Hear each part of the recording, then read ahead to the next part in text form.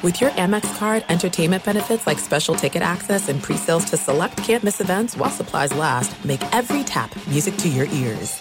"Let me run this by my lawyer" is a really helpful phrase to have in your back pocket. Legal Shield has been giving legal peace of mind for over 50 years. They connect you to a vetted law firm in your state for an affordable monthly fee. Want an experienced set of eyes on a contract's fine print? Or you finally want to get that will done? Legal Shield has a dedicated group of lawyers who have your back, no matter what the future brings. Sign up today at LegalShield.com/iHeart. PPLSI does not provide legal representation or advice. See a plan for complete terms.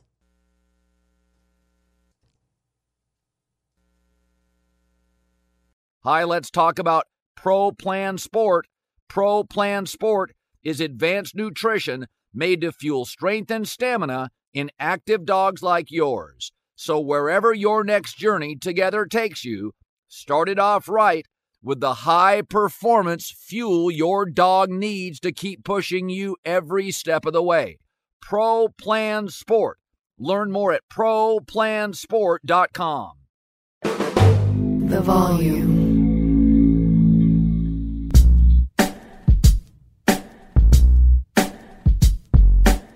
All right, there we go. Kansas City 25-22. It hits the under by half a point. John Middlecoff, former NFL scout, 3 and out, who knows the Niners very, very well.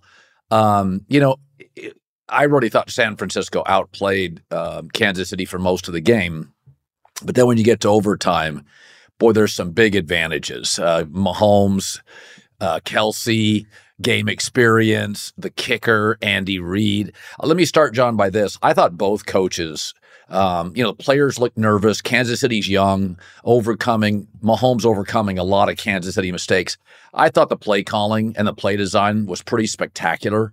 That's just my interpretation. I thought Andy's last drive was classic Andy. I thought Shanahan, you're a Niners guy. I thought he had a good day. I think there's some limitations to Purdy. Obviously, Spags felt every time he had to make a stop, you put pressure on him. It's almost the opposite of what you do with Mahomes, where you never blitz. With Purdy, there's a pretty clear way to defend him in big situations. Go right at him. He's small, doesn't have a huge arm. But your takeaway on Shanahan's afternoon, because he'll get pinned with a loss. Your thoughts? Yeah, I thought he had a rough stretch in the third quarter where he got a little pass happy. They had the lead. I think the game early on, the Niners were outplaying them, right? Their defense hadn't looked like that in months. And they were coming. And instead of being up, like when they were rolling during the season, 17-3 or something, they were up a touchdown. They're up 10-3. And it's just, you're like, you can't keep this guy in the game. And it obviously played out that way as it went. Spagnuolo and that defense is fantastic. But yeah, I thought, the big question mark for me coming into the game was the 49ers defense and specifically their defensive line. And they were awesome today. Yes. And I would imagine Bosa could have been MVP at halftime. He was incredible. Everyone was so tired by the end. Right. And I would imagine by the time everyone wakes up in the morning, one area of controversy I know in Ninerland is going to be his decision in overtime now with these new rules. Whether to take it, he wins the toss and he elects to take the ball. Now during the season, the 49ers, whenever they win the toss, they defer. I actually was okay with it because if you kick it off and they go down and score, that is so much pressure on Purdy. And I thought Purdy on that first overtime drive was incredible. The play he made to Christian McCaffrey, the other play he made to Juszczyk. But what happened? A couple big-time third downs in the red zone, Spagnuolo in that defense, specifically Chris Jones. He was unblockable at points. And, Purdy, they just got to him, and he basically had to throw it away. And then that last drive by Andy. I think when you look at this game, it is a legacy definer by Jordan, Pippen, and Phil Jackson, a.k.a. Andy Reid, Kelsey, and Mahomes now. That's a devastating loss. How many times... it's not like the 49ers are showing up to these Super Bowls and getting their ass kicked. They're losing in devastating fashion. Now, I guess you tip your hat because you're losing to Mahomes and Andy, but man, that's a gut check. That's tough to shake right now, Colin. Yeah, and here, let's face it. I lost a lot of money on the Niners. I'm not going to lie. Let's face it. Eli Manning beat Brady twice in these games, and Eli made the throw. Mario Manningham and David Tyree. Purdy missed a touchdown in this game. Chris Jones, remember that? I don't know where I had it written down. I think it was third or fourth quarter, but Purdy had a big miss. Chris Jones, right, kind of in his face coming over, and he kind of had to go to the left. And so I think there was a couple of moments in this game where, you didn't blitz Brady. You didn't blitz Mahomes. The great ones, you don't even screw around with that. The way to stop Purdy is blitz. And that tells you what people think of him, which is he's a little small. You could see a couple of times. You get pressure on him. He's pretty average arm. I thought he was pretty good today, Colin. I did overall. I thought he was pretty good. I thought he had a good game. I mean, I was much more nervous for his performance. Thought it was going to be rocky. I thought for the most part he played a winning football game. There were some plays at the end where he just gets hit. Like you said, I mean, he's not going to break Chris Jones's tackle, but I thought for the most part he was pretty damn good. He's not Mahomes, and that's been the whole argument. He's not. I mean, are we watching? I mean, the conversation now. This guy's got his third Super Bowl, and I mean, what a remarkable final drive. Yeah, I think as I go back and forth on this, I thought when it was 0-0 after the first quarter, I thought, boy, this is not good for San Francisco. They have thrown Kansas City around the field. My second takeaway was Bosa should be the MVP. My third takeaway in the game is, Shanahan he's getting the ball to Christian McCaffrey. They couldn't get it to Kittle, but he was getting it to Christian McCaffrey a lot. And then I felt like the fourth thing that I wrote down, I thought Kansas City in the third quarter, I felt like they gained some momentum. Yeah, I thought San Francisco got a little pass happy. I thought Pacheco started to get some runs. I mean, overall, when these games come down, Manning beat Brady because he made two huge throws. These iconic games like this, they come down to a play. I thought the officials pretty much stayed out of it. I thought, by the way, Moody was remarkable. I thought, I went into the game and my take was, Purdy and Moody against maybe the best kicker and the best quarterback. That's a huge disadvantage. But, Moody's hitting 53-yard field goals. I know. And I thought one of the things I thought Brock Purdy did very well, and I wrote this down, I thought in the first half, I figured you'd come back down to earth, but I thought he could be nervous. I thought in the first half he played with a ton of composure. I remember Brady's Super Bowls where he's sailing things and Peyton Manning's Super Bowls. I was kind of shocked at the composure. Now, some of it was play calling. They set him up to succeed on some stuff. But nonetheless, it's one thing to lose to Mahomes last time. But I felt in the fourth quarter, Kansas City was the better team. There was never really a point in this game I felt Kansas City was superior. When that game came down to 4th and 2 and Mahomes scrambled, I was thinking, if they don't get it, that's a fitting end.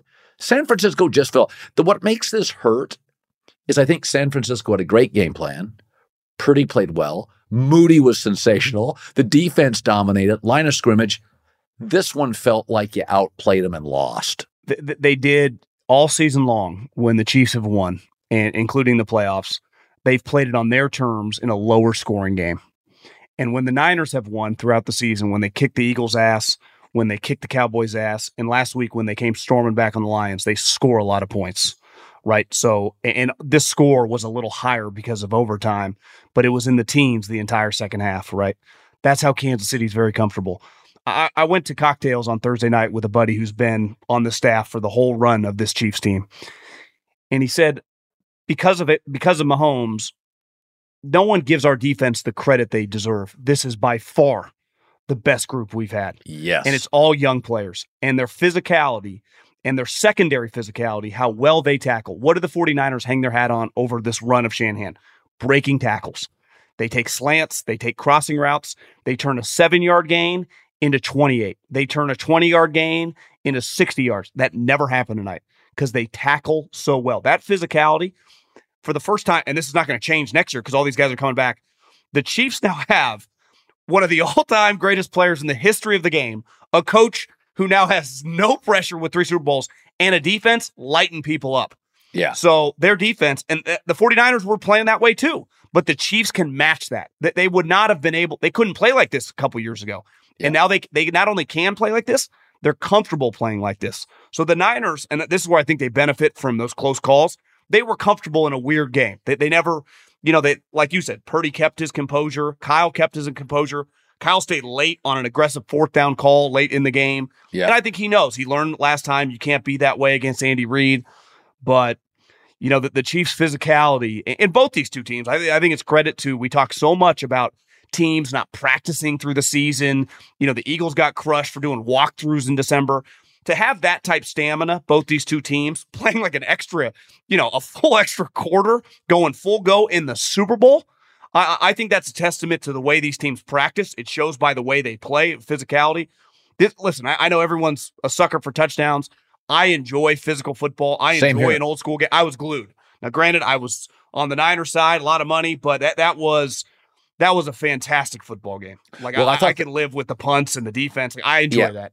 Yeah, I thought the second half and overtime were that's as good as football gets in America. You were getting a crucial quarterback play, clever play calling, big third and fourth down plays. And one of the things I had said, Kansas City, you go back to week 8, I was like, they're a playoff team only because the Chargers and Denver aren't any good. And then by week 12, you're like, kind of figuring it out. The last 4 games they've played are the best 4 games they've played all year. Yeah. And seriously, it's like, that's kind of the magic potion with them, is that there's no reason. If you really think about it, they have kind of a weak number 1 receiver. They're not as good at tackle as they'd like to be. Outside of Chris Jones, it's kids. But boy, do they draft. Boy, do they coach. Boy, do they develop. If you really look at this game, you know what I felt like for the first half? The experienced guys were beating the kids.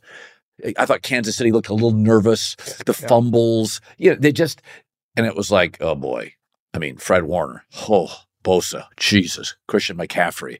It kind of felt like the grown-ups. Like one of those NBA playoff games where you're like, oh, okay, here come the old guys, the old Warriors against the young Celtics. Here come the old guys. But again, Spags has done this, John, all year. You can't score on this team late. Wasn't that a big difference in the game down the stretch? There was on that final drive, Kyle had to call a timeout because he didn't like the defense that was being called. Because a couple plays before, they had all-out blitz. They don't get there, and they hit a huge play to Rice. You think Andy Reid is calling a timeout on anything Spags has to do? In fairness, I don't even disagree with Kyle doing it. But the difference of the cohesion of the coaching staff, both of them are the offensive play callers. Both of them are spending time with the offense.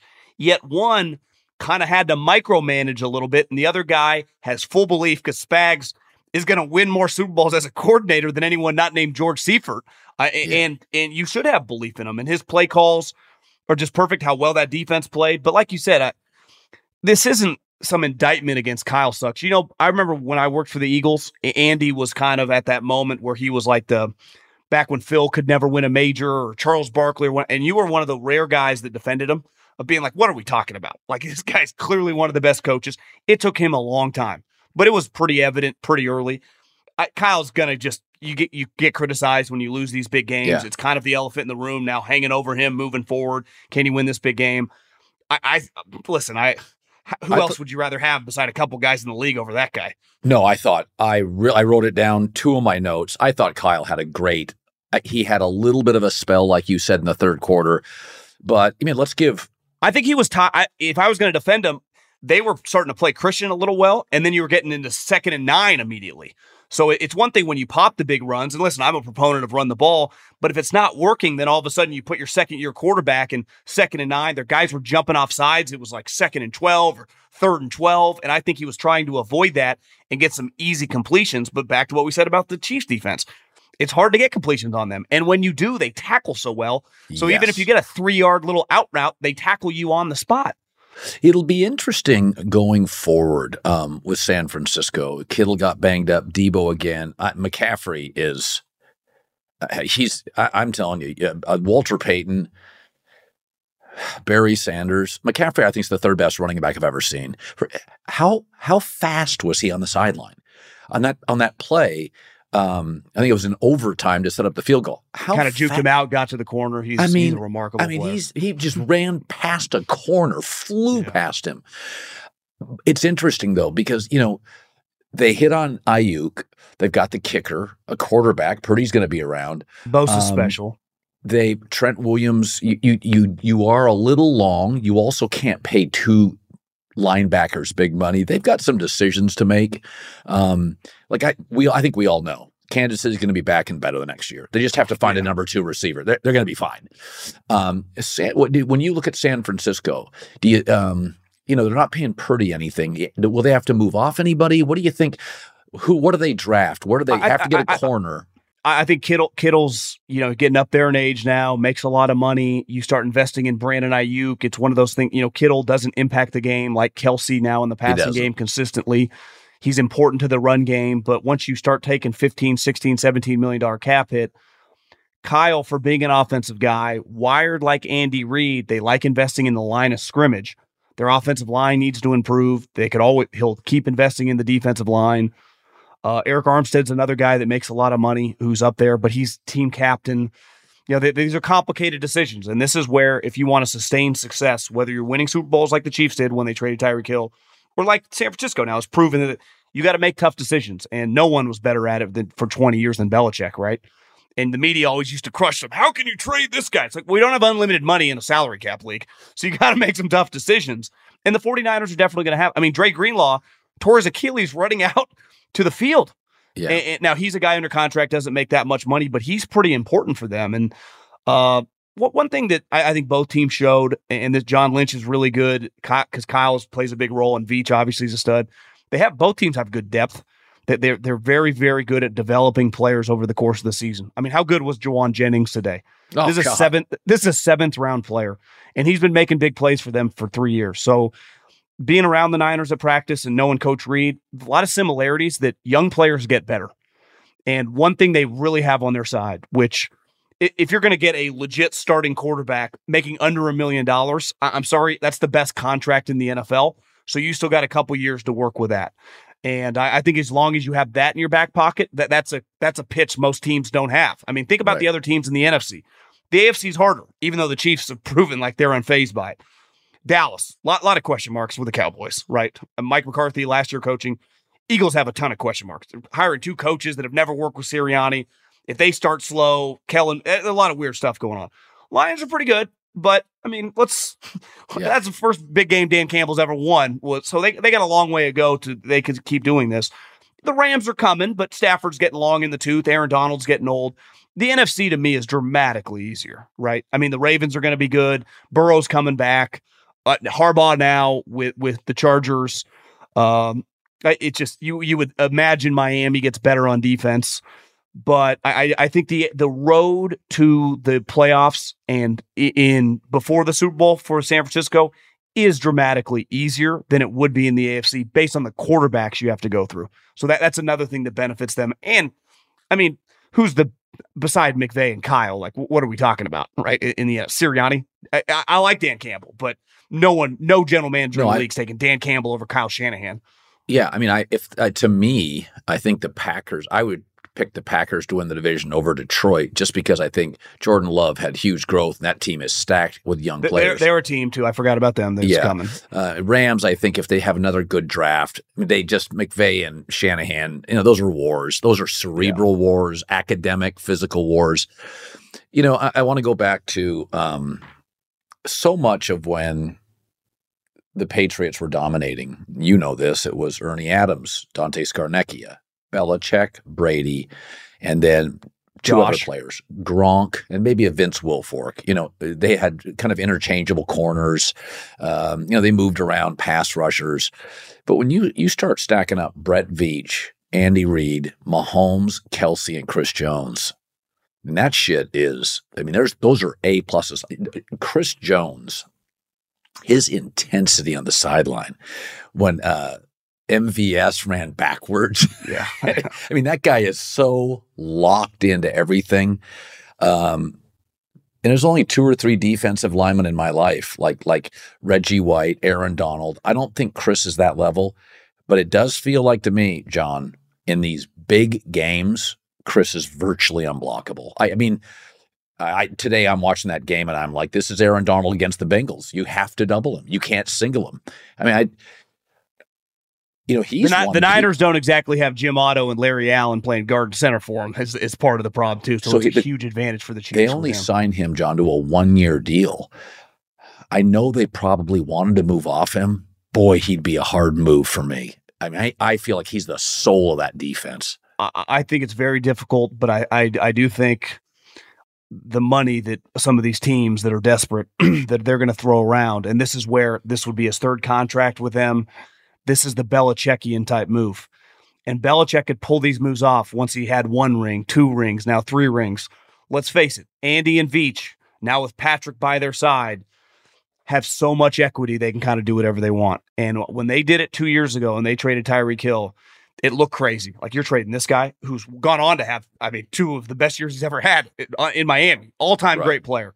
And they've won 2 Super Bowls since. So I'm with you. It's impossible to replace that, right? That they struck oil in the second round and got a Hall of Fame player. But one thing with Belichick, beside the quarterback, when it came to the big money, that third contract, I mean, you're talking a defensive lineman, right? $100+ million guaranteed. Yeah. Kelsey's getting longer in the tooth. You're going to have to pivot on some offense. They definitely could improve offensive line. Thuney's hurt. He's a highly paid guy. You never might have to move off him. So if I was a betting man right now, I think when you win the Super Bowl, it helps make a very tough decision. When they traded Tyreek, Andy Reid would have told everyone that he knows that I know I'm trading a great player, but this is a financial pie that we have to build. And look at what they did. They got a 1st and 2nd round pick. How good is McDuffie? I mean, is that like a Charles Woodson hybrid? How good is that guy going to be? So this is great. And this is why when you have a great GM, that when you can make a tough move, I don't know if they can, I forget if they can franchise and trade him or not, but even if he goes, you get a comp pick. Veach is proven. Karlaftis, all over the place. In that draft 2 years ago when they traded Hill, their first 2 picks in the first round, their pick and the Tyreek Hill pick, McDuffie and Karlaftis. And those guys were all over the place. I mean, McDuffie has a chance to be one of the better DBs in the league because he can cover, he can blitz, he's physical. And these guys, they get to the point, once you're really in your prime with your quarterback, and Bill was like this for a long time, is Andy now knows every player in the league, right? He's literally evaluated every guy in the league. And then he gets a GM and a personnel guy. And that's the one thing Bill, once Pioli left, he had Caserio for a while. Like, Veach isn't going anywhere. So they're such in lockstep on exactly what they're looking for.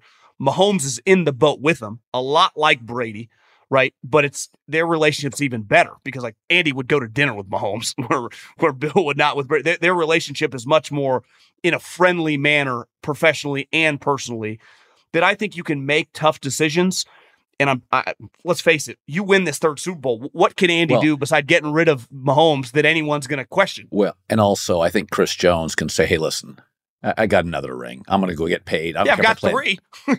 I'll go to Jacksonville, Tampa, no state tax. I don't $120 million guaranteed. Yeah. And I never, once a guy gets rings in the NFL, I get it. Especially when you're playing one of these life-altering positions like D-line or O-line where it takes years off your life. I mean, you come out with 6 shoulder surgeries. Your hands are mangled. Just go get your money. Like, take care of your family, your mom, your dad, that kind of stuff. So I think, there'll be so many different headlines in this game. Usher didn't do a thing for me. I felt it was like late. It was like 28. That was my childhood. I enjoyed it. I was like pregame show, commercials, Usher, second half, unbelievable. The, one of the bigger headlines, I guess my take on Purdy is this. I thought he was really composed in the first half, I thought he was kind of blew me away. I did think that there is a way, people say there's a way to defend Lamar, put pressure on him. Well, there's a way to defend Purdy. It's pretty obvious. Now, Spags is great. So it's not like Purdy struggled against, this is a great defensive coordinator. Fantastic. And I'll say this, I think Kansas Didn't turn the ball over. Almost did at the end. Yeah. I think this defense by Kansas City is fast and twitchy. And I think people will now acknowledge, holy shit, it's really good. But Baltimore kind of ate Purdy up a little bit. I think Purdy played too well in this game for him to get a lot of heat. But the talk tomorrow will be, you settled for a field goal. Mahomes gets a touchdown. Do you think Purdy will get any heat at all? No, I think it's more on Kyle. You're making $900,000. I mean, Kyle's making $15 million. He's the star of the show. One thing, if I wanted to criticize Kyle, the play caller, and I think you see it with Andy, when part of the thing with Kyle is his offense is his offense. Where Andy has adapted over the years a million. He plays one way with Alex. He plays another way with Mahomes. Yes. He used to pass probably too much. Now he has no problem running the ball. He realizes he's got that Belichick mindset of like, I'll do whatever it takes.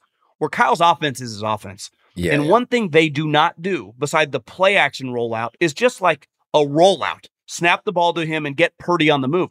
One of Purdy's defining characteristics, which no one really knew when he first started playing, which is evident now, is his mobility is pretty damn good. Yeah. And Kyle doesn't ever get him on the move. What happened multiple times? There was a play early in the game, a throwback to Kittle that was negated with a penalty. Get him moving. He's an instinctive player.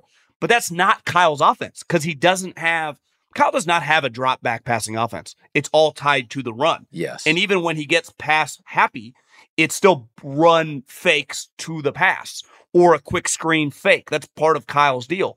And I wonder if he just adapts a little bit moving forward next year with Purdy, because their team's still going to be really good. They'll probably be the betting favorite after the draft to win the NFC. But Andy only got there once with Philly, and he lost it. He lost a lot of the championship games. And then next time he got back with Mahomes, he won it, and the rest is history. Now he's winning it.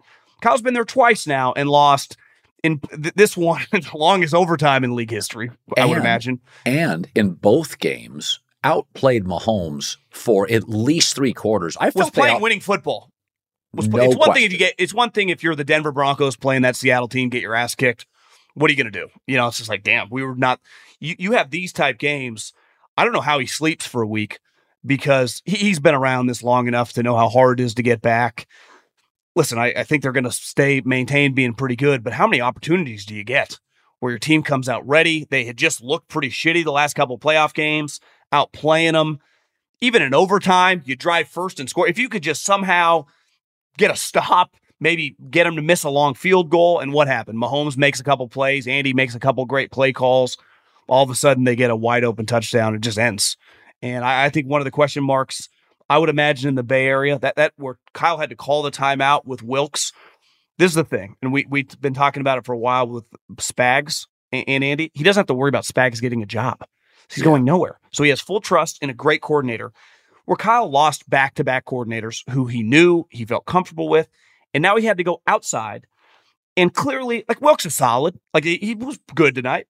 But this is not exactly the 2019 Kansas City. Does Kyle think he's great? No. But, you're kind of in no man's land with this guy as a defensive coordinator. He's not some great defensive coordinator. No. If they were all available, he's not a top 10 pick in the league. Right. So that to me is one question mark with the 49ers moving forward, is how much trust Kyle has in his defensive coordinator. And there was a point this year where they lost 3 straight games. I thought he was going to get fired. Yeah. But they didn't really have anyone else on the staff. And then when you have to, how often does an offensive coach, who's the head coach, call a timeout because he doesn't like the look on defense after he gave up a blitz? It's very, very rare. And even Romo's like, he probably did the right thing, but it's not like Andy doesn't even have to do that. And I don't know, maybe they would have ran out of gas even if, Bill Belichick was their defensive coordinator. Yeah, I thought Romo brought up a good point in the second half. I thought they were good tonight. I know they take a lot of shit, but I thought they were fine. "Let me run this by my lawyer" is a really helpful phrase to have in your back pocket. Legal Shield has been giving legal peace of mind for over 50 years. They connect you to a vetted law firm in your state for an affordable monthly fee. Want an experienced set of eyes on a contract's fine print? Or you finally want to get that will done? Legal Shield has a dedicated group of lawyers who have your back, no matter what the future brings. Sign up today at LegalShield.com/iHeart. PPLSI does not provide legal representation or advice. See a plan for complete terms.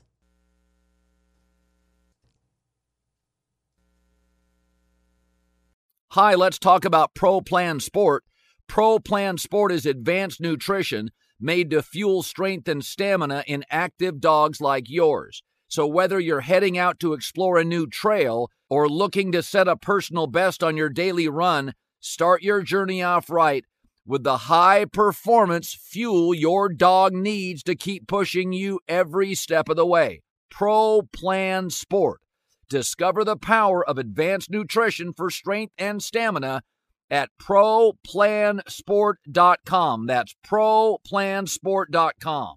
You put it off long enough, it's time to replace your tires. Tire Rack has tires that will elevate your drive. Touring tires for commuter comfort, performance tires for sporty handling, all-terrain tires for on- and off-road adventure. Go to TireRack.com to get started. Not sure where to begin? Use the Tire Decision Guide to get a personalized tire recommendation, the right tires for how, what, and where you drive. Choose from the full line of Michelin tires. Ship fast and free to a recommended installer near you. Or choose the convenience of mobile tire installation. They'll bring your new tires to your home or office and install them on site. Doesn't get much easier than that.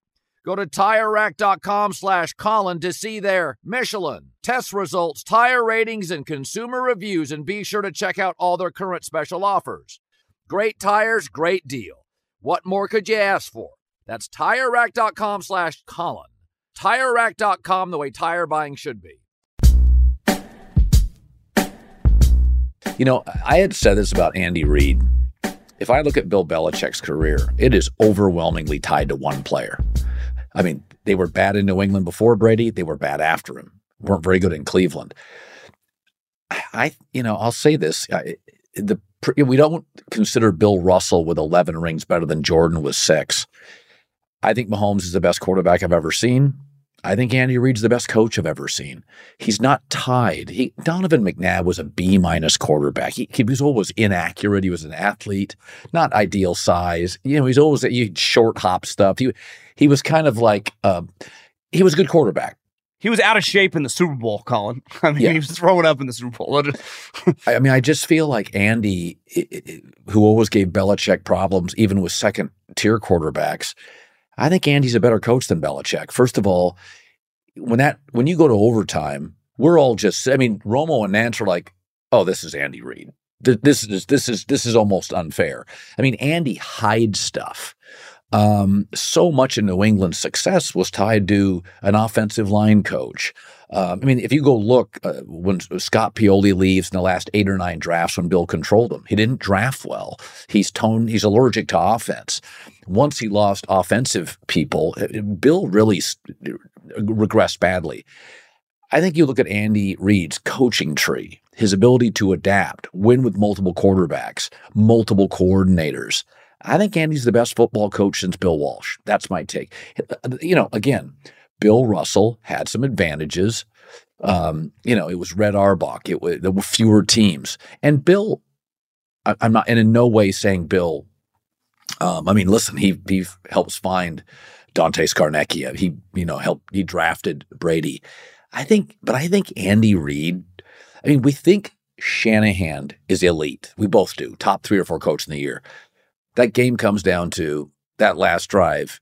You have to acknowledge that Andy's doing stuff. They're hiding stuff they haven't used. I don't know.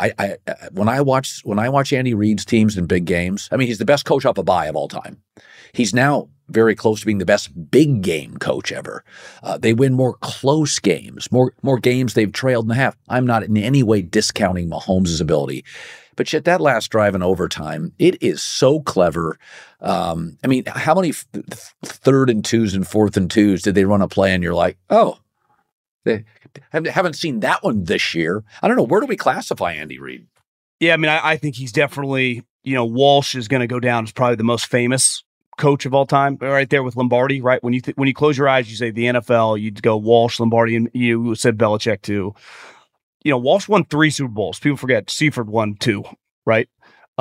So Andy now has 3. One thing that's not debatable with him and Bill, because I do think Bill has taken some unfair criticism. Like, we watched him make incredible moves in the biggest games, from double passes to not calling the timeout against Pete Carroll to embarrassing Sean McVay, who granted was like 34 at the time, but still they scored 3 points in the Super Bowl. When their teams are not Super Bowl contenders, right? And Andy's proven it he was making the playoffs with Jeff Garcia. He had Alex Smith competing to win that division when Peyton Manning was in it. You remove Tom Brady, the team is horrendous, awful. And I would say, if you just factor in the eras, and you've talked about this, Belichick in an era where defense is physical is cream of the crop. right? He was developing defensive game plans for Parcells to take out Walsh in Montana. Early on in Brady, he had those physical teams taking out Marshall Faulk in the Super Bowl, some of the great game plans. But that league no longer exists. The league we're in now is Kyle Shanahan, Sean McVay, Andy Reid. Offensive league, innovative. How to get first downs is just, if not more important than defense. And Andy's the best. It's not even close. And I think anyone that knows him, and I knew him before he had a Super Bowl, he's just an incredible human being. You know, that's one thing. People defend Belichick that have been around him because they had a lot of success around him. People defend Andy that have been around him before he won it because they liked him. Because the way he treated people, the way he acted in the office, the way he was to coaches. Look at his coaching tree. Like, if you factor that in, one thing Bill Walsh got a lot of credit for, right, was won Super Bowls, always pivoted off players, and found guys like, I don't know, Mike Holmgren, George Seifert, who then led it. They had this, you know, kind of opening with what came with coaches that ran the league. Bill was the opposite, right? Look at Andy's coaching tree. It's freaking incredible. And all those guys swear by him. Yeah, Matt Nagy's considered a miss. In a time when Stafford, Rodgers, and Kirk Cousins were in their prime, he got Mitch Trubisky to the playoffs twice. Mitch Trubisky's one of the. I think Mitch Trubisky was like the worst contract in the league. He made $8 million, and he's barely a third string quarterback. Matt Nagy's going to be head coach in the NFL again. Like, I promise you, he will be. You know who likes him the most on the staff beside Andy Reid? Patrick Mahomes. Like, I'm sorry, I'm giving that guy some credit of understanding what can coach or not. Nobody. Bill Walsh would have struggled with Mitch Trubisky. How many games would Belichick have won with Mitch Trubisky? The guy can't hit water if he's sitting on a boat in the middle of the ocean. So, I think Andy Reid. The scary part is, Colin, he's just not done. Like, all this retirement talk. Andy's not a golfer. He's not a fisher. No, and also, to your point, they'll move off Chris Jones. They've done a good job drafting Karlaftis and some other players. They got some pass rush, so they'll move off Chris. They'll probably try to get Kelsey to sign another deal, but I mean, they're not. I mean, the smart teams in this league, I think, they'll pay a front five guy, Aaron Donald, Rams. They'll pay him, Chris Jones. But the smart teams in this league, this is what drives me crazy about Pittsburgh. You can't be spending your money on defense outside of a T.J. Watt. You just got to go draft safeties and corners. And most of these guys, if you look at them, Kansas City, they're not drafting a corner. They'll occasionally, if it's a big need, they'll go early. But a lot of them are 4th, 5th, and 6th round draft picks. Same with running backs.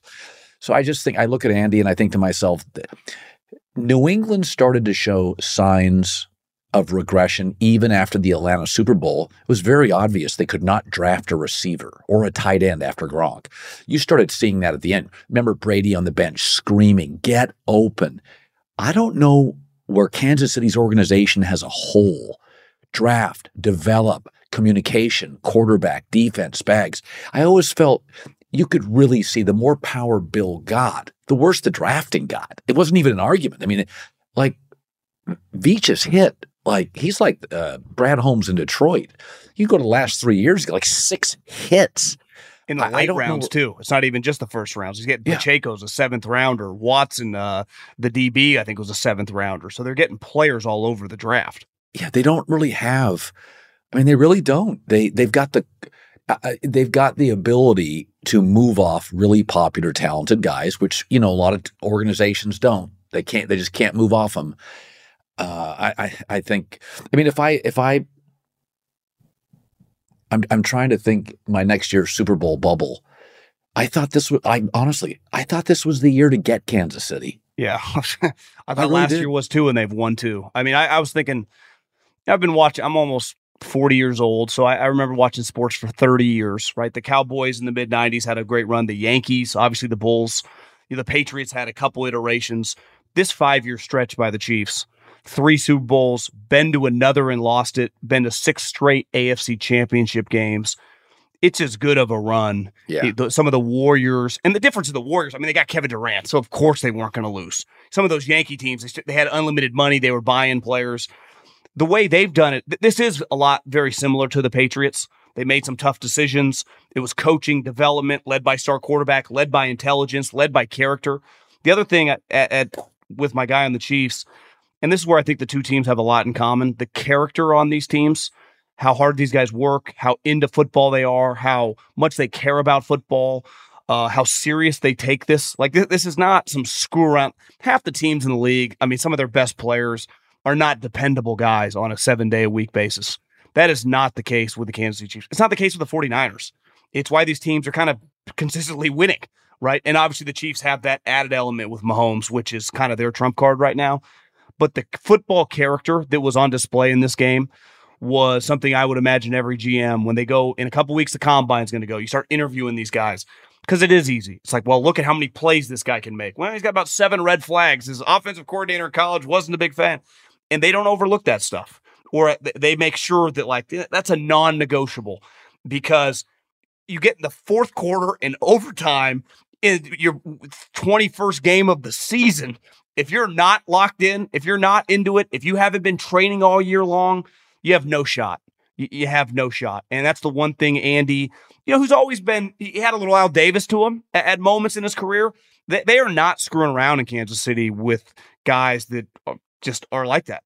I mean, they do not have a guy on the team who's some huge red flag. And the other thing is, they get guys from culture. Look at MVS is a good example. Came from the Packers, had played in a lot of big games. Yeah, he had some drops. Now, granted, they didn't have a lot of other options, and they said, Tony, they took a flyer on that, right, a couple years ago, because they were pretty desperate.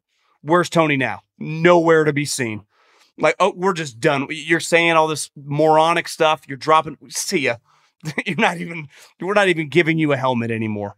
Right. And they just pick. A lot of teams would struggle because they need that speed. He's definitely one of the more talented players. You talk to them, they say, you should see this guy in practice.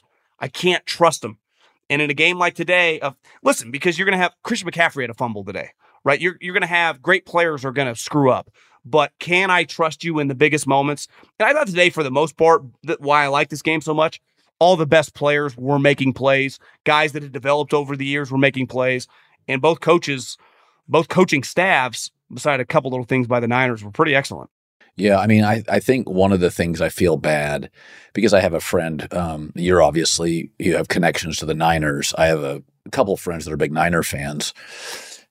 And this one hurts, Colin. This one hurts. I know, it does, because you outplayed them. You were the better team for most of the game, I thought. You got Mahomes. You got tigered when he went through that 10-year. He just did it. What are you going to do? What are you going to do? He's hitting irons out of the rough. 280. Yeah. What are you going to do? So I kind of look at the thing that can't be overlooked. I thought Fred Warner was spectacular. I thought Bosa was spectacular. I thought McCaffrey was spectacular. I know it's really painful, but I thought Moody, I mean, I know it, you just say it's a game, but when you draft him as high as you do, there's some real pushback. He had 2 50-plus yard field goals.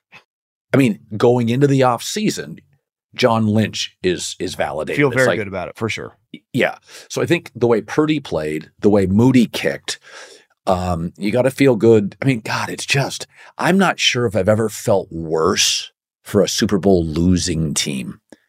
Well, Romo mentioned this on the broadcast, that when they were talking to Fred said, I'm not just the heart and soul of the defense. I'm the heart and soul of the team. Like, I understand that. That's my role. It was pretty telling when they went to overtime. When the game starts, they send 17 players each out there for the coin flip, right? 8 Chiefs, 8 Niners. In overtime, one of the great quarterbacks of all time goes out there, and the 49ers send their linebacker, right? And that's, ideally, you would send your quarterback as well, right? This is Peyton versus Brady or Rodgers versus Brady. But, I mean, the Niners aren't going to send Purdy out there. So, and that kind of, at the end of the day, like, you always want to be the team. Like, I don't blame the Niners for sending Fred Warner. He's on a Hall of Fame trajectory. He's an all-time great player. He's one of the great players in the history of the franchise. But, like, ideally in that moment, the heart and soul of your team, the heart and soul of the Patriots for, 20-plus years was Tom Brady. The heart and soul of every Peyton Manning team was the Warriors is Steph. Yeah, and it's just, you send your linebacker. He can only do so much. Right. And he made play after play. He was covering Kelsey one-on-one in the corner of the end zone with a game on the line. But that was, and I don't expect them to send Brock Purdy, but that was a moment like, we're sending one guy. This guy's carrying our franchise. I bet Kyle didn't even hesitate. Fred, go, right? I mean, it's just, you just know, right? You would send Michael Jordan. You would send Steph Curry. You would send Derek Jeter. And the 49ers sent a middle linebacker, just like the Ravens they would send Ray Lewis. Ideally, you send your quarterback. And that was the difference in the game, is Mahomes, I mean, on that 4th down when he kept it and Bosa went on the run and he ran, it's like he doesn't get the credit for being this mobile guy. And then when he runs, you're like, well, he may not be as fast as Josh Allen, but he's not that much slower. He makes runs because he doesn't play that way that often. And he never, with Lamar's running by guys, Josh is running over guys. He doesn't want to do that. He wants to throw, but when he has to, you go, oh yeah, that's the athlete of a former big leaguer. Like you see, he's an elite human athlete, right? Yeah, you don't usually have a spy on Mahomes, but I almost think I watched this game today and I thought, you almost now have to have a spy on 4th down on Mahomes. Like that's just how you have to defend him. Just too often he takes it over. And I thought where I thought Shanahan and Andy Reid were really good is one of the things that'll drive, and I try not to beat up on coaches for play calling. I don't know who's healthy. I don't know who's hurt. I don't know what the film says. Sometimes, shit happens in the middle of a game and you just can't use somebody. What if your best play is against their best player? You don't feel great about it. I thought both coaches in the biggest moments, McCaffrey, Debo, Kelsey, Mahomes, Pacheco, the coaching on display. Every time there was a big play, like Tony Romo said it, you think they're not going to give it to Mahomes? He wasn't going to hand this to a 7th-round running back, and Isaiah Pacheco is really good. But I look at my notes and I sit down here and I think, oh, my heart breaks for San Francisco. They played so. I have these notes: Warner, Bosa, Jesus, what a half! Bosa, first half MVP.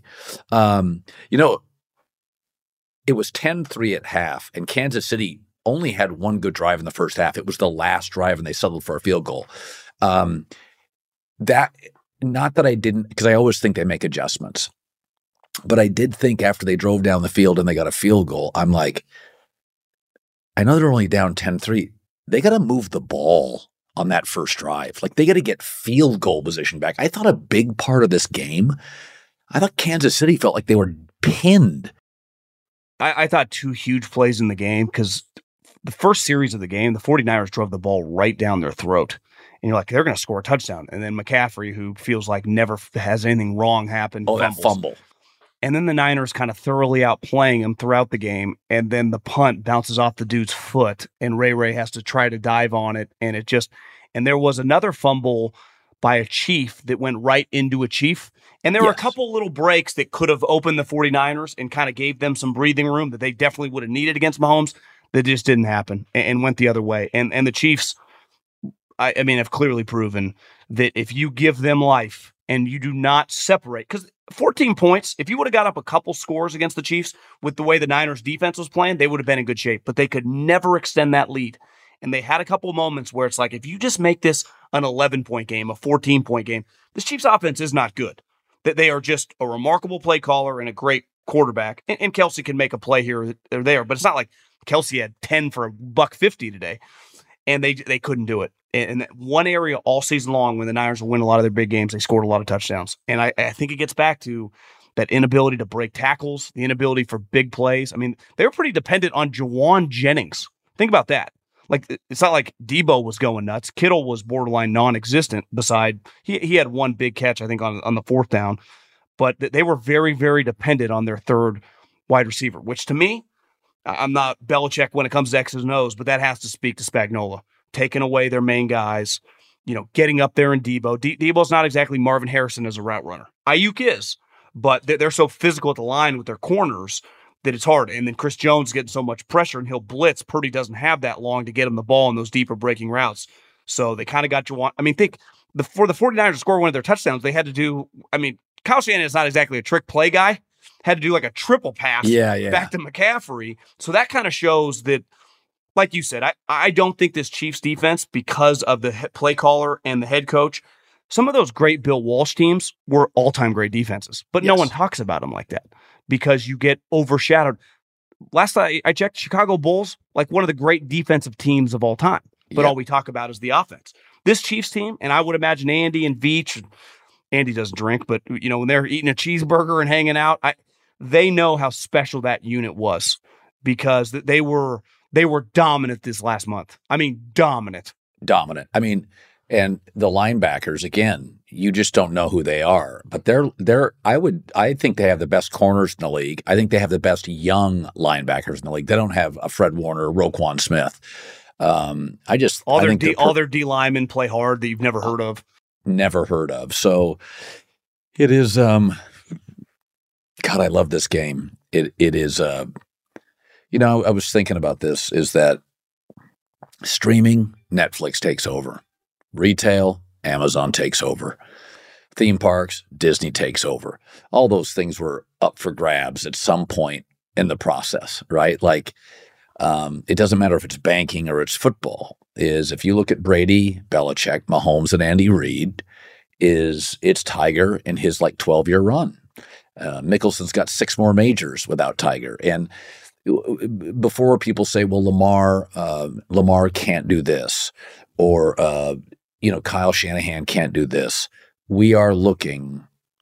Brady and Mahomes have just put a lot of people on the shelf. I mean, think about this. What did Big Ben do his last 8-10 years? He just disappeared into the ether, and he had great defenses and great receivers. And Le'Veon Bell I feel bad for the sport because, I watched Brady win so many close games over more talented Ravens teams or a more talented Bronco team, I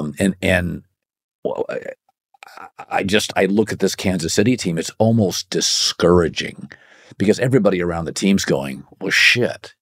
They don't even have a number 1 receiver. I mean, Rice really, to me, feels like a great 2, but can be a 1. If I said to you, I liked what Baltimore did this year, I don't know. I look at football right now. It would not shock me if both of these teams are back. Big squishes, average. The thing I've always admired about Tom Brady, about Tiger in his prime, about great people in business is no matter how much money, no matter how much success they have, the ability to maintain the discipline of what got you there, because the wind always blows the strongest at the top of the mountain, right? And that's what Tiger and I would say Brady defined over their careers, is their work ethic after unlimited money, unlimited success, unlimited fame. Everyone that were ever around them was it was insane how hard they worked. And that gets back to Mahomes. I have seen it with Andy. He's the hardest working guy I've ever seen. He's like a machine. But it doesn't matter a lot of coaches work hard. You have to have it in your players. And I think one thing when you have Patrick Mahomes, who's wired pretty clearly now, he'd already won a couple, and the way he turned it on this season after kind of going through the mud against the Raiders on that Christmas Day game, I think was pretty definitive. This is the most incredible stretch of his career, right? This is the defining moment of we've seen all the crazy throws. We've seen the no-look passes. We've seen the 50-yard bombs. We know he's a champion. But when you win it like this, when everyone's gunning for you, and for the first time, a lot of the money was on the Chiefs, right? I mean, the books took a bath today. But the last 2 games, a lot of people rightfully so. And I'm telling you, the Chiefs, I was told that they thought that Baltimore defense is the best unit that they had faced over this run. Top to bottom, just that defense, right? So them getting past that group, it was obviously they knew the Niners were really good. I mean, they expected they technically were the underdog in this game. But that ability to be unfazed after winning a championship and to maintain that level of work ethic is how you, Michael Jordan just wanted more. Tiger wanted. A lot of guys don't. A lot of guys are yeah, cool. I've won. I'm super rich. Shit, I'll just go kick it. John, I was told this years ago. How do you handle success? Everybody handles losing the same way. They're pissed and they work harder. How do you handle success?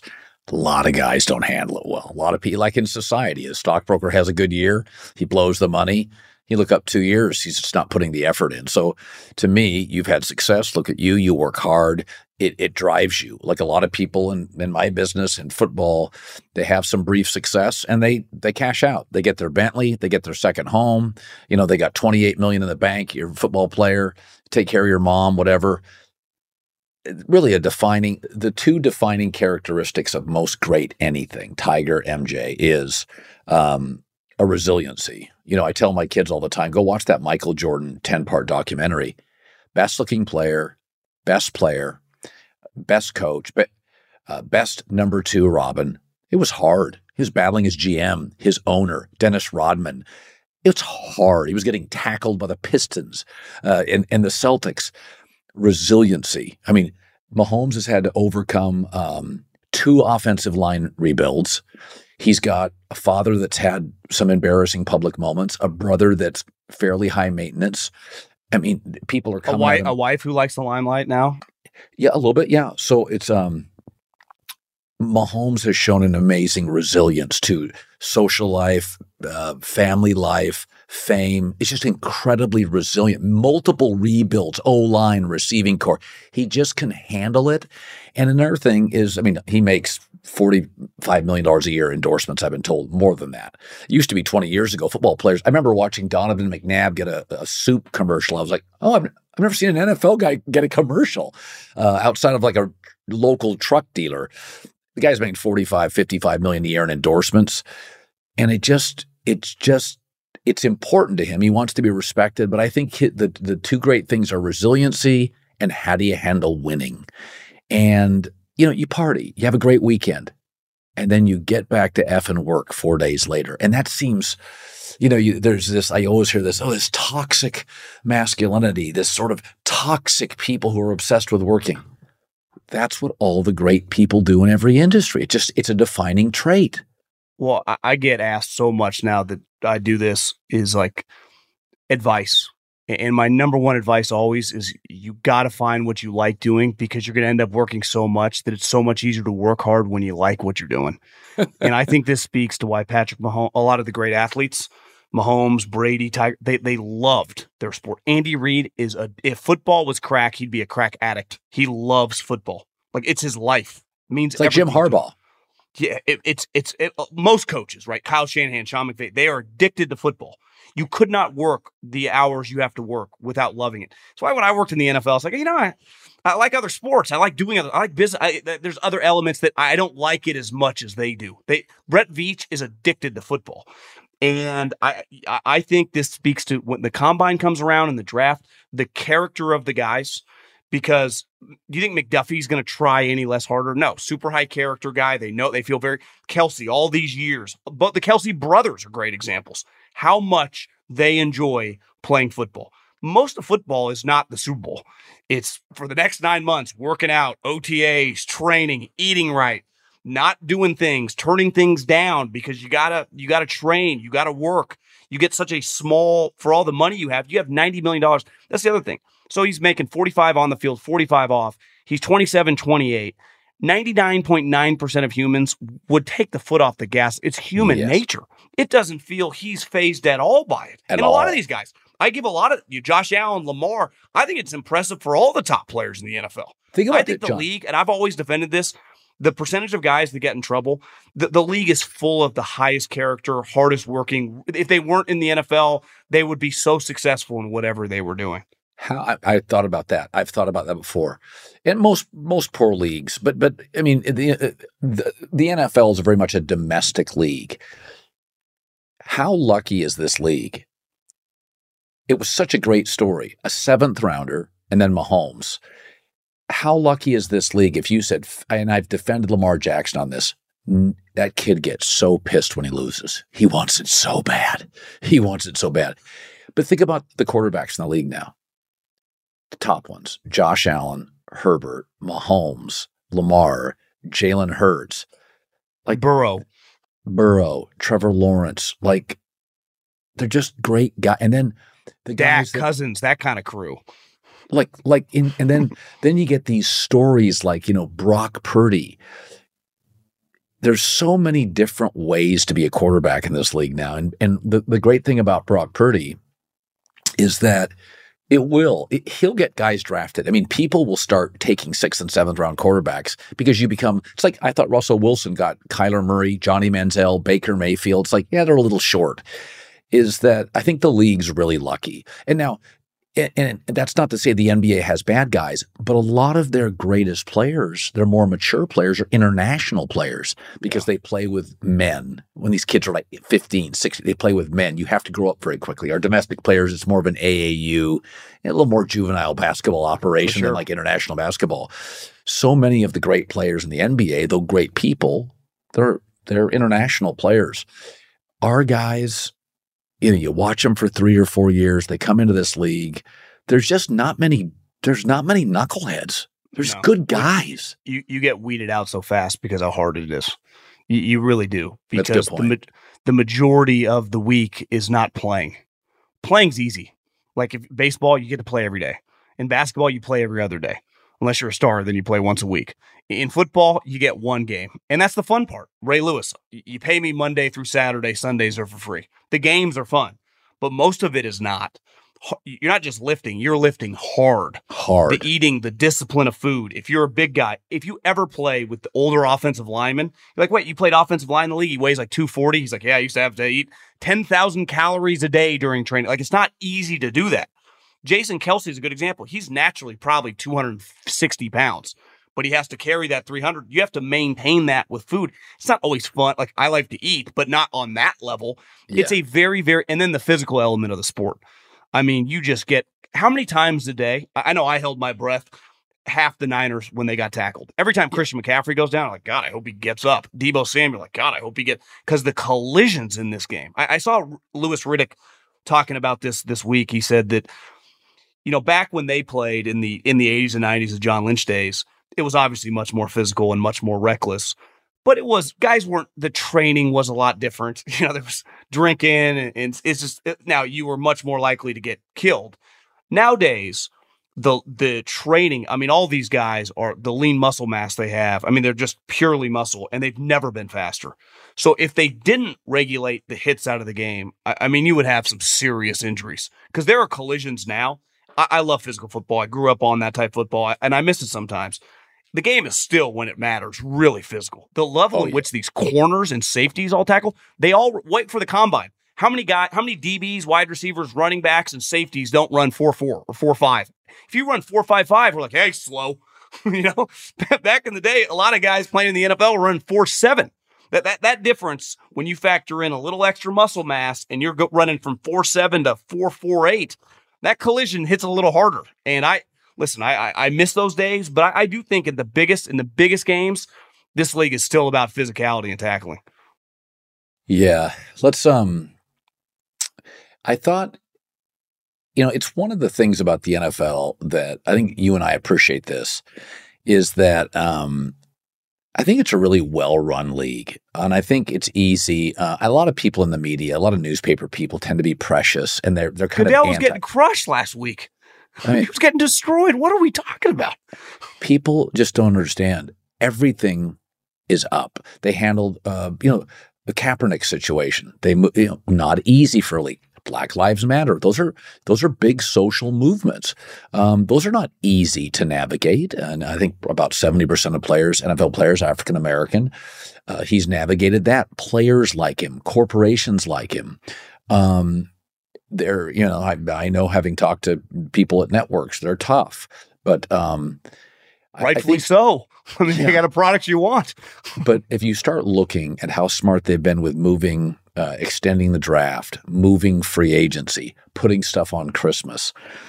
You know, I saw the NBA trade deadline was during a Super Bowl week. What are you doing? What the F are you doing? Baseball gives its awards like 2 months after the season. They don't give them on the same day. There's no buzz. Like, it's all of a sudden out of the blue, you're like, oh, that guy won the American League MVP. You're like, and 4 days later, it's that guy won comeback player of the year. It's like, what the hell are we doing here? The NFL has done a remarkable job to own the calendar. I mean, if I was baseball, there's an opening. Sean McVay didn't play starters. It worked. Now nobody plays starters. The preseason's dead. NFL's cut a game. They may cut another game. It's just dead. Baseball, August is wide open. They'll never move on it. It's wide open. Guys like you and me, we take August off. It's like an off month. If you shorten baseball by 120 games and you start playoffs like August 8th, you own the month. That's what football would do. That's what he watched the NBA get this big marketing day when everybody's home on Christmas, and Goodell's like, no, we're moving games. So when I look at the NFL, there's a lot of reasons it's popular. Scarcity, gambling. But it's made everything else niche, and they navigate politics. They're good to their players, but don't pander and coddle. They've got mobility, but also loyalty. And I think they manipulate the calendar. And when I see these people get on Roger Goodell, I've had drinks with him once and dinner. he's really a good listener. He's just always, what do you think? I remember I had him on the show like several years ago. It was before the Super Bowl with New England and Philly. And I said, Commissioner, I love your sport. I don't know what a catch is. I don't understand what a catch is. And he literally said on the air, he goes, Colin, it's a big problem. That Super Bowl, they literally switched it for the Super Bowl. Remember, there were a couple of juggling catches by the Eagles in the end zone. They were touchdowns. And I don't know. I just, when I look at the NFL, in my business, you got to talk about it about 65% of the time. I don't even know what the whole is. Like, I think it's a brilliant league and incredibly well run. You could argue that you could talk about it 85% of the time and not skip a beat. I thought the criticism for him and a lot of big J's that were very, very angry at Roger holding his press conference, not taking questions, like, no one cares. The average fan does not care what Roger's saying. The other thing is no one associated with the NFL, players, coaches, executives, owners, people like us that talk about it have ever had more success because of the popularity of this sport. Yet if you just poll the average person that writes about the NFL, they would say Roger sucks. And on the flip side, they would say Adam Silver is great. And listen, maybe it goes back to he doesn't placate with them. He doesn't text many of them, maybe. I've never met the guy. I don't have any dog in the fight beside I like football. But the league, how about this week as a good example? They were very, very against Vegas for a long period of time. My father worked for a big farmer back in the 70s that bought a Vegas casino, the Maxim. Do you remember that when you got there? It had gone bankrupt and he had bought it. And when he bought it, the guy comes up to him and says, Jack, we got 3 or 4 rooms with basically the equivalent of Joe Pesci, Robert De Niro, and Ray Liotta. They don't pay. I would just let them be. Those mob guys, right? In Vegas forever, 70s, 80s was probably shady. You go there now, it's corporate America, S&P 500. It is normal business. And what have the NFL done? They shifted right there. And that Vegas Super Bowl should happen every 4 years, max. I mean, you talk about a perfect place. It's made for that. And now they have how awesome did that Super Bowl look on television in that stadium? And they listen, they were very adamant anti-Vegas. Remember, Tony got in trouble. And then the laws changed, and they quickly pivoted, and they moved a team there, and they've never looked back. Yeah, I think, and that's what people I talk to. I've always been partial to Miami because it's just such a walk around on Ocean Avenue and it's warm. Ocean Drive, and I think it's Collins Drive or whatever is behind it. I love just walking. And by the way, it's like South America. It's cold in the rest of the country. It's even cold in California and Dallas, and then it's warm down in Miami. But I always thought Miami did the best job. And Los Angeles is more than capable, but LA is a big city and traffic's an issue. Traffic downtown, because of that F1 race, it really effed with traffic. Vegas has never had great traffic. But, the other thing is about the Super Bowl in Las Vegas, go look up the 20 biggest hotels in America. 18 are in Vegas. You go to these places like the MGM. The biggest hotel in most American cities may have 450 rooms. These things have like 8,000. I stayed on the 65th floor at the Cosmo. I mean, I don't know how many rooms the Cosmo has, but do the math. I mean, it's got to be a lot. So the city's just uniquely built. I've said this for years. We don't move around Mardi Gras, New Year's, Rockin' Eve. We don't move around a lot of the awards that we see on TV and radio. You don't have to move everything. I mean, this idea that we should have cold weather Super Bowls. You can't put a Super Bowl. We tried it in Jacksonville, for Christ's sake. I was there. They had to bring in ships. There was nowhere to sleep. I mean, they were having local. They had to call in 3,000 taxi drivers from like Miami and Orlando. It was a S show. Put it in Vegas. If I said the Super Bowl was there 5 straight years, would anyone complain? I don't think they would. It's just you don't never need to go outside. It's uniquely equipped for that. Yeah, no, I thought Vegas crushed. I thought Goodell had another good year. They just navigate all the turbulence and social issues. I wouldn't be surprised if the same 2 teams are back. Okay, so let's do this. I thought Romo and Nance did have a good game. It's funny. they're going to move the deck chairs. I think the CBS pregame show, there wasn't a memorable moment. They're all nice guys, but it doesn't have a lot of oomph to me. It's kind of, Fox has had that crew. It's like TNT basketball. It's just better than ESPN's. What are you going to say? It's Barkley, it's Shaq, it's Kenny, it's Ernie. I think the Fox crew's been doing it.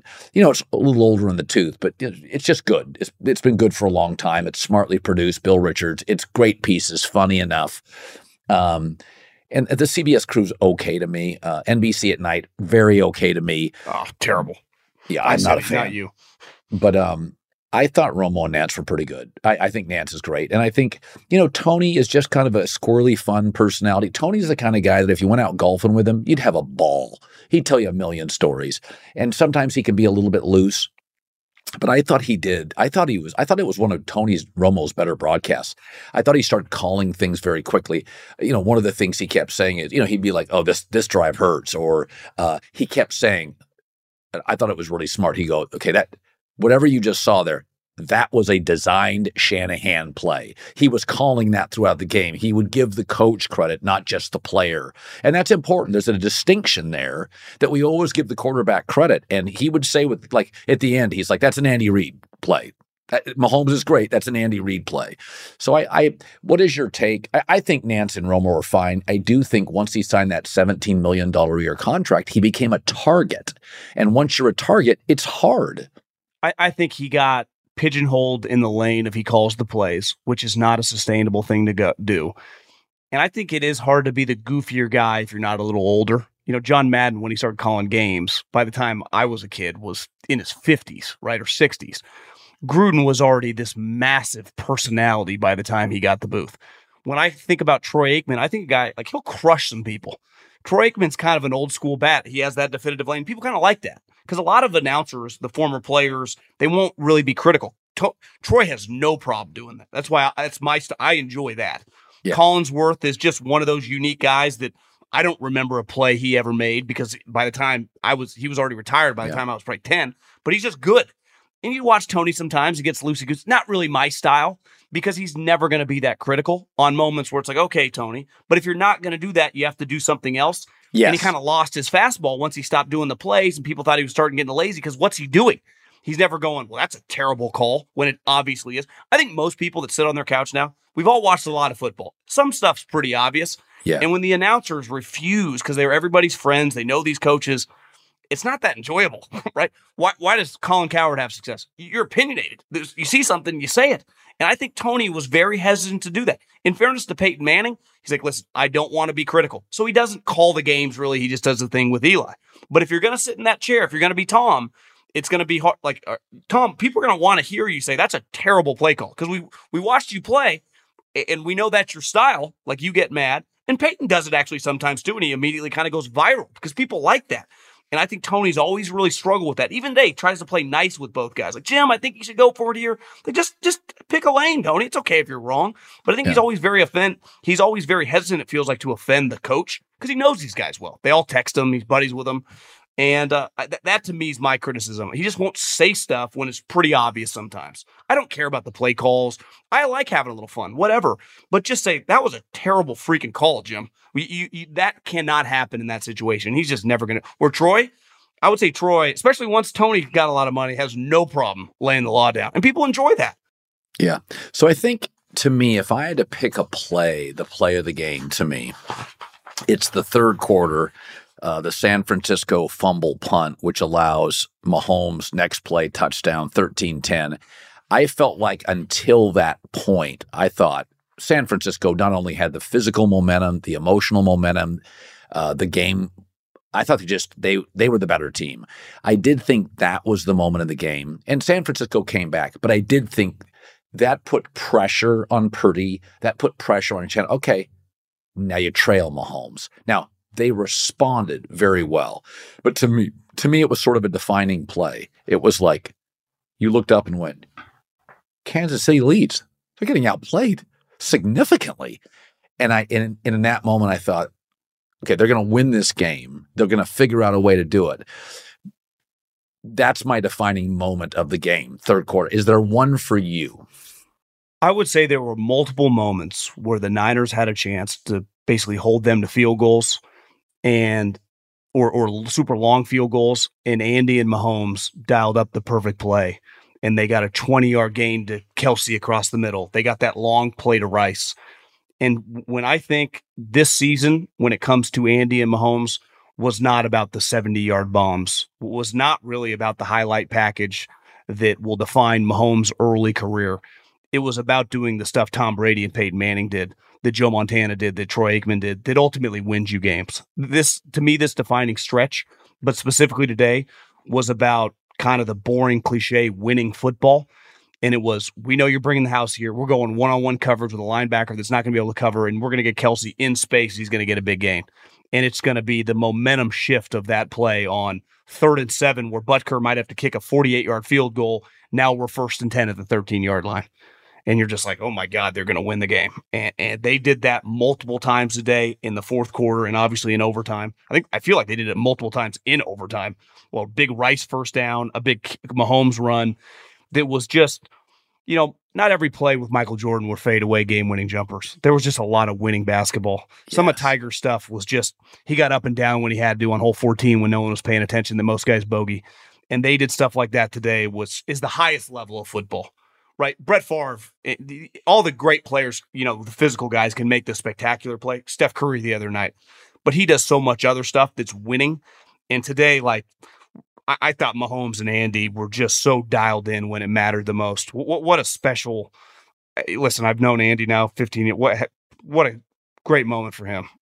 Back-to-back Super Bowls. Not many guys in the history of the league.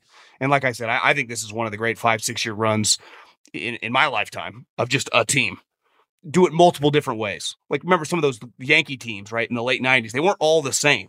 When you get more credit when you do it like that, right? And I think today was – this was their grittiest, toughest, smartest, and just refusing to kind of wilt and just finding a way, almost digging it out of the dirt. They didn't really have to do that earlier on, right? That's right. And now they had to. And now I don't think they'll ever be a human. They're not going to win every Super Bowl, but no one's ever putting money on the other team against these guys ever again. Yeah, no chance. And I think we said earlier, the great teams win it when you think, oh, I said it all year. I said, this is their pivot year. Stage 1 of the dynasty is Mahomes isn't making any money. Stage 2 is, we got to make some cuts. And last year I thought, they're just too young on defense. Oh, and this year I'm like, they're just not good enough at wide receiver. And they won. This 2-year stretch has got to be discouraging because Baltimore's stacked and San Francisco's stacked and Philadelphia is stacked. And you're like, oh, shit. These are the pivot years. So, all right, John Middlecoff, former scout, 3 and out, good hour 15. What a Super Bowl. Oh, so good. So good. So now we talked about it for a couple days. Then there's March heats up. It's NFL free agency. I don't think Chris Jones will get paid. San Francisco doesn't have a ton of needs. Hard to pay 2 linebackers. They probably have to get another corner. They also have to start examining. I think they drafted a tight end last year. They got to get another tight end in there. I think you made a good point earlier. Kittle's a great player, but the gap between Kelsey and Kittle in big games, Jesus. Travis really, the 2 best big game tight ends I've ever seen, Gronk and Kelsey. This was a great playoff run for Travis Kelsey. I'd say the highlight of the Niners week now after losing this game is Trent Williams said earlier that win or lose this game, he still got a couple years in. He likes playing for the Niners and Kyle. So that's one positive. Trent is still pretty damn, even though he had a couple offsides, but when you're that good, you can live with a couple offsides. So the big guy's not going anywhere, but he's getting older. You're not going to have him forever. Yep. All right, John. That was fun. That was. You let me know. I'm here. You want to talk some football? We got combine in a couple weeks. I think I might go. It's going to be a big combine. A lot of stuff going on. All right, I'll tell our management to send your shit to Indy. I'll be there. In a Marriott hotel room somewhere. Good seeing you, buddy. See you soon. The volume. "Let me just run this by my lawyer" is a really helpful phrase to have in your back pocket. Legal Shield has been giving legal peace of mind for over 50 years. They connect you to a vetted law firm in your state for an affordable monthly fee. Want an experienced set of eyes on a contract's fine print? Or you finally want to get that will done? Legal Shield has a dedicated group of lawyers who have your back, no matter what the future brings. Sign up today at LegalShield.com/iHeart. PPLSI does not provide legal representation or advice. See a plan for complete terms. Hi, let's talk about Pro Plan Sport. Pro Plan Sport is advanced nutrition made to fuel strength and stamina in active dogs like yours. So wherever your next journey together takes you, start it off right with the high-performance fuel your dog needs to keep pushing you every step of the way. Pro Plan Sport. Learn more at ProPlansport.com. It's Freddie Prinze Jr. and Jeff Dye back in the ring. Wrestling with Freddie makes its triumphant return for an electrifying 4th season. Hey, Jeff, are you ready to rumble our way into an all-new season of Wrestling with Freddie? You better believe I have. I've been practicing my body slams, and I'm jacked. All right, don't go injuring yourself now. We'll be highlighting the best stories and matches of the week in wrestling from AEW, WWE, and have one-on-one talks with the best talents in the world of pro wrestling. Listen to Wrestling with Freddie on the iHeartRadio app, Apple Podcasts, or wherever you get your podcasts.